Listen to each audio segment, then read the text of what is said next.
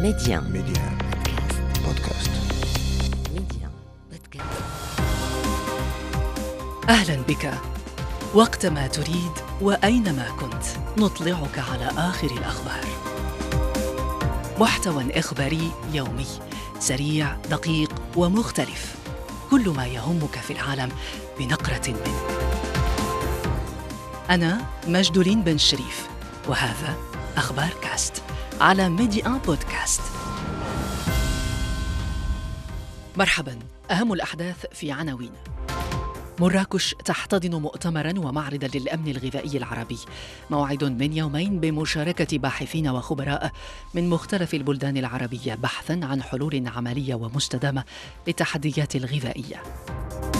لأسباب لوجستية، سلطات الشرق الليبي تؤجل موعد انعقاد مؤتمر إعادة إعمار درنة، انقسام السلطة بين حكومتين متنافستين عامل يؤخر مساعدة المدينة المنكوبة جراء الفيضانات.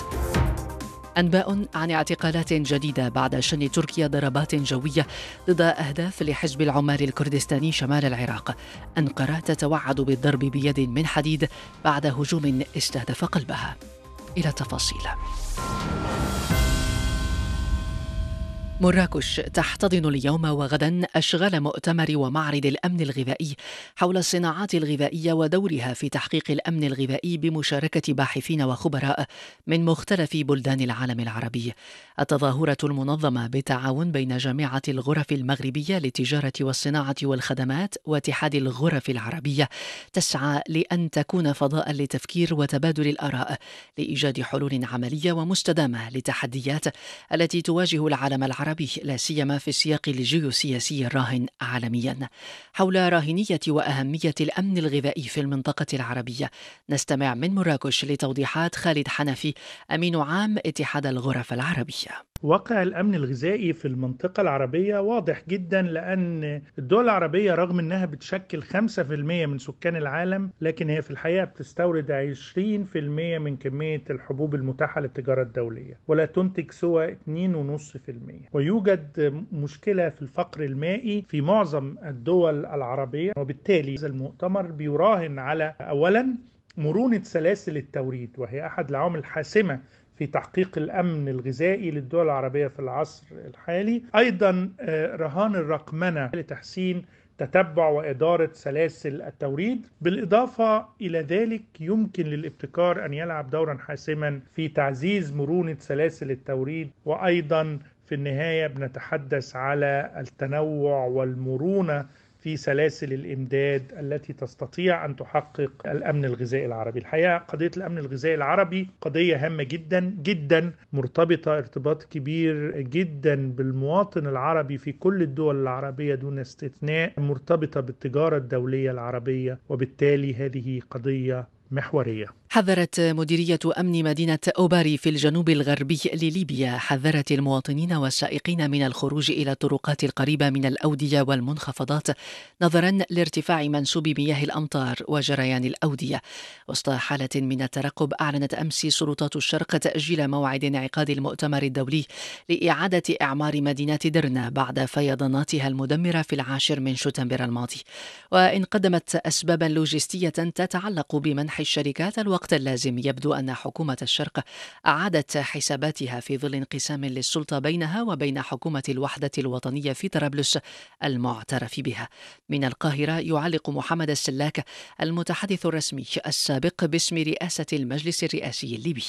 في تقديري قد أعزو المسألة إلى حالة الانقسام السياسي والمؤسساتي والتنازع على الشرعية بين الحكومتين، إضافة إلى موقف المجتمع الدولي والذي تجلى بوضوح في الأزمة الأخيرة، لا يحبذ التعامل مع الحكومة المنبثقة عن البرلمان، وهو لا زال يصر على حكومة الغرب الليبي منتهية الولاية، حكومة السيد الدبيبي، حكومة الوحدة الوطنية. وربما يكون هذا أحد الأسباب الرئيسة لتأجيل المؤتمر إلى حين التباحث بشأن آلية ما تكسب هذا المؤتمر الشرعية، ربما بتعاون مشترك بين الجانبين، حتى يتسنى للسلطات أن تعقد هذا المؤتمر وتستقطب أكبر قدر من الدول والمستثمرين والشركات وممولين لإعادة الإعمار. في تونس دعا أمس الأمين العام للاتحاد العام التونسي للشغل نور الدين الطبوب السلطات التونسية إلى التشاركية والابتعاد عما وصفها بسياسات الاستهداف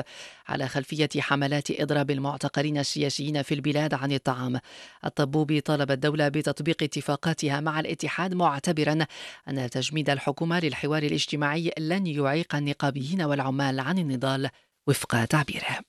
للمرة الأولى يجتمع وزراء خارجية الاتحاد الأوروبي خارج حدود التكتل. يجتمعون اليوم بكييف في رسالة دعم لمواجهة موسكو. يأتي الاجتماع الذي رحبت به أوكرانيا في وقت تسعى كييف للانضمام إلى الاتحاد الأوروبي مستقبلا، مع حرب مستمرة باتت في شهرها 20. وفق مراسلتنا في إسطنبول، شنت السلطات التركية حملة اعتقالات واسعة منذ الصباح. 3 ضربات جوية شنتها أنقرة ضد أهداف لحزب العمالي الكردستاني في شمال العراق. تأتي هذه التطورات بعد هجوم استهدف مجمعا أمنيا في وسط أنقرة قبيل افتتاح الدورة البرلمانية الجديدة التي من المقرر أن تصادق على انضمام السويد إلى حلف شمال الأطلسي، وهو الهجوم الذي تبناه الحزب المعروف اختصارا بالبيكاكا والمصنف إرهابيا من قبل تركيا ودول غربية. ما مدى خطورة تنظيم تعهد الرئيس التركي رجب طيب أردوغان بمنعه من تحقيق أهدافه؟ من عمان، أمين لمشاقبة، المحلل السياسي.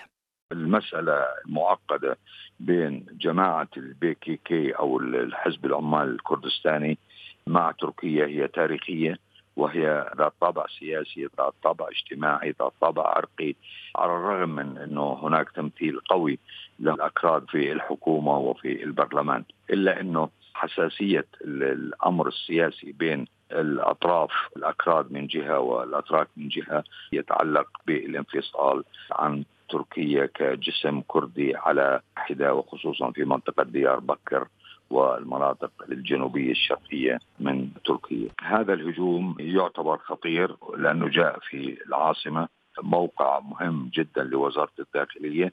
فهذه رسالة من حزب العمال الكردستاني للحكومة التركية برئاسة أردوغان يوم افتتاح الدورة العادية لمجلس النواب بأنهم موجودين وأنهم قادرين في الوصول إلى المؤسسات الرسمية وخصوصا في العاصمة لتأكيد على استمرارية هذه الوجود. تحتضن مدينة مانشستر شمال بريطانيا المؤتمر السنوي لحزب المحافظين الحاكم الذي عادة ما ترافقه آمال كبيرة. رئيس الوزراء ريشي سوناك يعتزم تأكيد في هذا المؤتمر أن المحافظين بعد 13 سنة على وجودهم في السلطة لا يزالون يتمتعون بالمصداقية لتغيير الأمور في الاتجاه الصحيح وعلى المدى الطويل. على حد تعبيره يعد هذا أول مؤتمر في عهد سوناك الذي وصل للسلطة بعدما يشبه الحرب الأهلية في الحزب عندما جرت الإطاحة بسلفه بوريس جونسون لتخلفه ليز تريس لبضعة أيام. جولة أخبار كاست انتهت. أخبار كاست، اختيارك، اختر أن تشترك معنا.